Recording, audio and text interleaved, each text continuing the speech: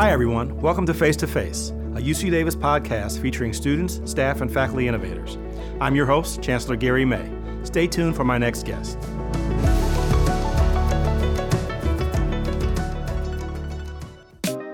Greetings. I'm Kayton Carter, currently holding the position of Executive Director of Academic Advising Enrichment for undergraduate education at UC Davis.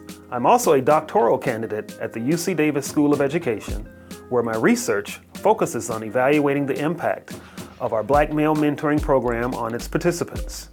Prior to my current role, I was the founding executive director of the Student Affairs Retention Initiatives and the inaugural director of the Center for African Diaspora Student Success, also known as CADSS. In my work at UC Davis, I'm fortunate to have the opportunity both to create new systems of support for underrepresented populations and to have personal relationships with many of them. Kayton, welcome to Face to Face. Glad to be here. Thank you for having me. I appreciate you being here with us. And tell me who you've brought with you today. Well, can I have her introduce herself? Absolutely. All right. Hi, Chancellor. It's nice to see you. My name is Stephanie Zarate. I'm one of the advising and outreach coordinators at the Global Learning Hub. That falls under Global Affairs. My first experience working with students was actually in 2016 at the Center for African Diaspora Student Success as a student assistant. So Kayton is my old boss. Well, Stephanie, thank you for being here as well. It's great to have you both to talk about this really important topic. So let me just get started with you, Kayton. Yes. How did you decide to take on the job of being the founding executive director of our retention initiatives at UC Davis? What need did you see that needed to be fulfilled? What gap had to be fulfilled? Wow. Great question. I appreciate it. So it really stemmed from my previous role as a student affairs officer in African Studies, where part of my responsibility was kind of keeping a finger on the pulse of the African diaspora community. And I didn't think I had the capacity to do that as one person. Fortunately, I had a template in the Office of Minority Student Affairs at Michigan State that I could draw from. And then I had friends that were still there that I could reach back and collaborate and communicate with. And those ideas are what led to what is now the Student Affairs Retention Initiative. So the idea behind the initiatives is that we would dedicate our institution, UC Davis would commit full-time staff to keeping a finger on the pulse of our underrepresented minority communities. Well, thanks to Michigan State for the idea and for you. So, Stephanie, did you benefit from the student retention initiatives when you were a student here? And if so, how? How did it affect you? Yeah, I originally came from a really small town in Central Valley, Riverbank, California. And so when I came to Davis, it's actually the student population is even bigger than the town I come from. So coming from such a small space and then being able to come over to like such new horizons overall really, built a new perspective for me. So in general, my time as a student assistant at CADSS was the first experience I ever had with like face-to-face interaction and kind of gaining a perspective on like how to bring quality care, how to respect one another, how to bring positivity and joy in like everything that you do, whether it's just, offering center materials for students or whether it's like planning events. And my time there really motivated me to go into the field of higher education. So I originally came in with an idea that kind of was instilled in my parents of work as hard as ever, but do something that, may be what we typically think of success, whether it's like a doctor, a lawyer, et cetera. And whenever I started working with students and working with great mentors like Kayton and Kwame and Ken Barnes, that really brought into perspective what I really want to do with my time, and that's helping other people, and that's through education. Well, that's what we want for all of our students during their time here, to find what gives them fulfillment and passion and what they like to do. So I'm glad it worked out in your case. Staying on your time as a student, though, and as a student assistant, are there other resources that you thought could have been beneficial to the center that you're thinking about implementing now in your new role? That's a great question. So like I mentioned previously, I work under Global Affairs, which its main mission is to bring interconnectedness between everyone, and that really weaves into my current role now because we, in the advising and outreach team, we promote different services for students, whether it's academic, experiential opportunities, or co-curricular, extracurricular opportunities for students. And we really want to bring awareness and accessibility to underrepresented minority students. And I think that with my current role and the interactions that, the retention centers have, we are hoping to possibly stay connected with them and offer those services at the centers themselves, whether it's maybe drop-in advising or more student interactions within the centers. Sounds like you really have your finger on what's needed. That's important. Kayton, I want to turn back to you. Yes, I want to hear about your own personal journey, your story, and how that impacted or manifests itself now in what you do for our students here at Davis. It was one of the main reasons, my personal experience was one of the main reasons why I entered into the student affairs profession, quite frankly. I was a community college transfer student at UC Berkeley in the early 90s. And I realized, I must clarify that I attended 6 community colleges before transitioning to Berkeley. And if I could be very transparent, I got dismissed after my first year. I changed my major 3 times, and I thought, I'm not the only one. I can't be the only one trying to figure things out, right? And it was an advisor/administrator that turned me on to the interdisciplinary major at UC Berkeley. But then I started inquiring about how can I do what you do, right? I thought that I wanted to be a teacher, which I did do temporarily at Berkeley High Continuation after I finished at UC Berkeley. And then I wanted to have more involvement or more impact into the lives of students beyond subject matter, right? And so that's when I went to, I did a post-bac program called the Institute for Recruitment of Teachers, IRT. It was on the campus of Phillips Academy in Andover, Massachusetts. And that's how I ended up getting a scholarship for my master's degree at Michigan State. But understanding the student affairs, understanding the impact of student affairs via some practicums that I had as a master's student, it was required that you work in certain fields. I landed a graduate assistantship in the Office of Minority Student Affairs. Prior to that, I had no knowledge of what minority student affairs was, right? But therein lies an entity who, on behalf of the entire institution, kept that finger on the pulse of the underrepresented populations.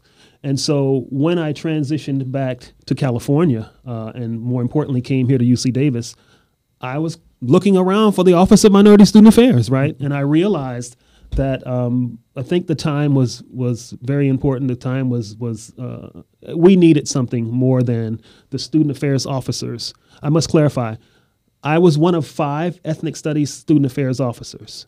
And all of us had the same responsibility, which was kind of a 50% appointment of looking at the populations that we were responsible for.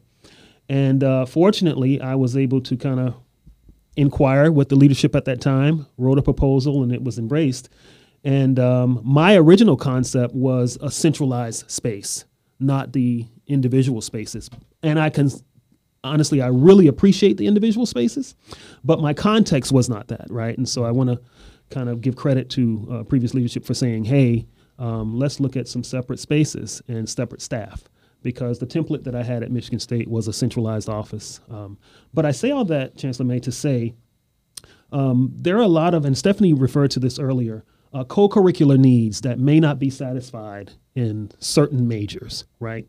And then there's I like to refer to it as cross-pollinating, right? You have a lot of people that identify as a specific ethnicity, but they're in separate majors. And so where would there be an opportunity for them to interact if not for these retention centers in these spaces? So it allows a chance for students to build community, which supports the research. Sense of belonging is one of the barriers to underrepresented minority student success. And that's what the centers offered, along with curricular and co-curricular support. So that was the foundation. Well, thanks. Your story is such a testimony to what can be, right? Mm-hmm. So I appreciate all of that and what you're doing now. And I'm curious, in that respect, what you're doing now, what's your vision for advising at UC Davis going forward? If I could, I would say standardizing the practice, right? UC Davis is a decentralized campus when it comes to advising, and so advising looks a little bit different in engineering than it does in athletics, which looks different than how it is in student affairs. But there are some common threads that we can land on. First and foremost, a holistic advising philosophy, where we're looking at the entire student, not just course content and schedules and things of that sort. And then because our student population has grown so much, we can infuse other best practices or promising practices like advising students with disabilities, trauma-informed advising, right? And so the standardization of the practice does not take away from the authenticity in the individual spaces, but that's one of the main goals, making sure that at the very least, all of our advisors are taking a more holistic approach to supporting our students. So I'm hearing consistency, Yes, sir. and best practices, Yes, sir. and those are things that I've heard and observed myself. So I applaud that, and I'm 100% in support of that direction. Thank you. Now I got a question for both of you. Okay. What do you find most fulfilling about your work at the end of the day? Oh, my goodness. I would say, going through the experience as a student, having, mentors and, the advising community that really wanted to get to know me, get to know what my passions were, wanting to get to know the other students and wanting us to all to work together. I think now what really is a great enjoyment in my current role is being able to get to know the student and know exactly what their interests are and how I can help them find an opportunity that may be aligning with their interests. And just sitting down and having a very informal conversation sometimes and being able to just connect and then let them know that, we're here for them. And if they ever want to chat more, it's an open door situation. Okay. Wow. I'm actually 2.5 years into this role as Executive Director of Academic Advising, which means for the first time in 25 plus years, I don't have direct contact with students. But I'm a systems guy. And so what's appealing to me is making sure that number one, I understand the different systems in the academic advising spaces, and that we fine-tune those systems and infuse best practices and research. Right. As a trained student affairs practitioner, I always like to rely or refer to the research that governs the practice. And so I'd really like us as an entire institution to kind of rely on the research. And some of it is taking place throughout the campus. But again, standardizing that across the campus is a goal for me. So that we're evidence-based. Yes, sir. So I think we would all agree, though, the best part of our jobs is the students. Oh, Yeah. without a Right? doubt. Yeah. Without a doubt. So we all concur on that one.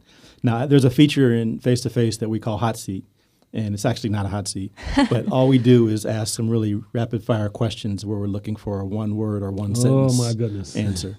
So are you ready? Here Sure. we go. All right. Favorite event on campus?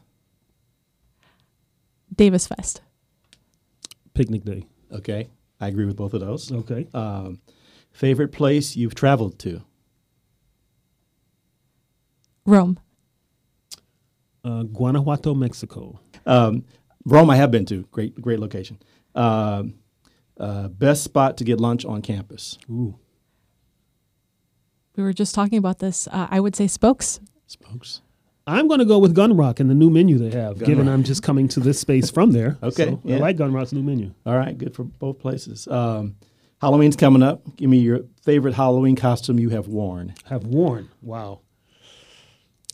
I have one actually from last year. I dressed up as a dog that's in flames holding, with the little blurb saying, "This is fine." So yes, that was my costume. Honestly, I haven't done Halloween in a while, but my last costume was one of the Jackson 5. Big afro, bell bottoms. You were like a generic Jackson I 5 was a member, or generic you were Jackson. in I was a particular Jackson 6. one? Okay. I asked this question of all the guests. Okay. Tell me what's at the top of your playlist right now. Ooh. I'm listening to spooky music right now. The soundtrack from They Live. I just saw that movie for the first time. So Wow, that is spooky. I like reggae. Can I pick two? Sure.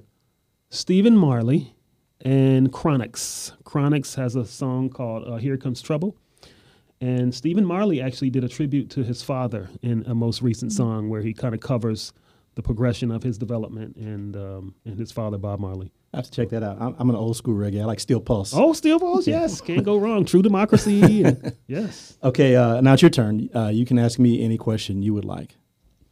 yeah, looking at your entire trajectory as chancellor, what's the legacy that you hope to leave behind for UC Davis students? That's a great question, Stephanie. And I always say in anything I do, this job or other jobs I've had, you want to leave the organization better than the way you found it. Mm-hmm. So I'd like for students, faculty, staff, community members at UC Davis to say when Chancellor May retires or moves on that the university is better because he was here.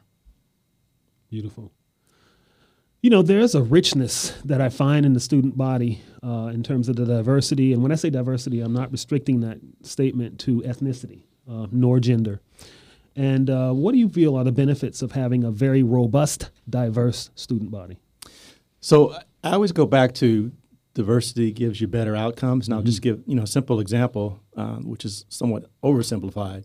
If we didn't have gender diversity, it would be like using half of your brain, because half of the population would be left out of your solutions. So in the same way, I feel like having all of the brain power, all the talents that we have collectively working on our issues and problems and our society just makes things turn out better. So that's really been my guiding principle about diversity. Thank you. I appreciate that. Yeah. Any other questions? Yeah, one other question that I had was more in relation to your personal focus on like student interaction. What types of student interactions are you most proud of during your time here at UC Davis? This is going to sound a little trite, but I enjoy almost all student interactions.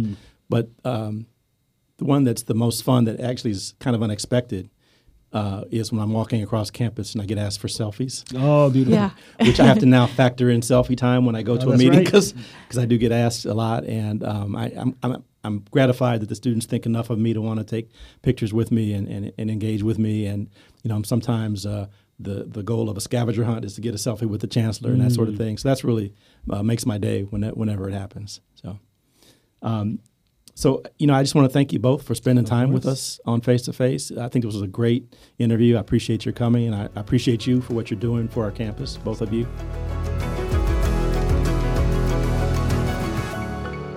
Thanks to everyone for listening. Tune in next time on Face to Face. Go Ags!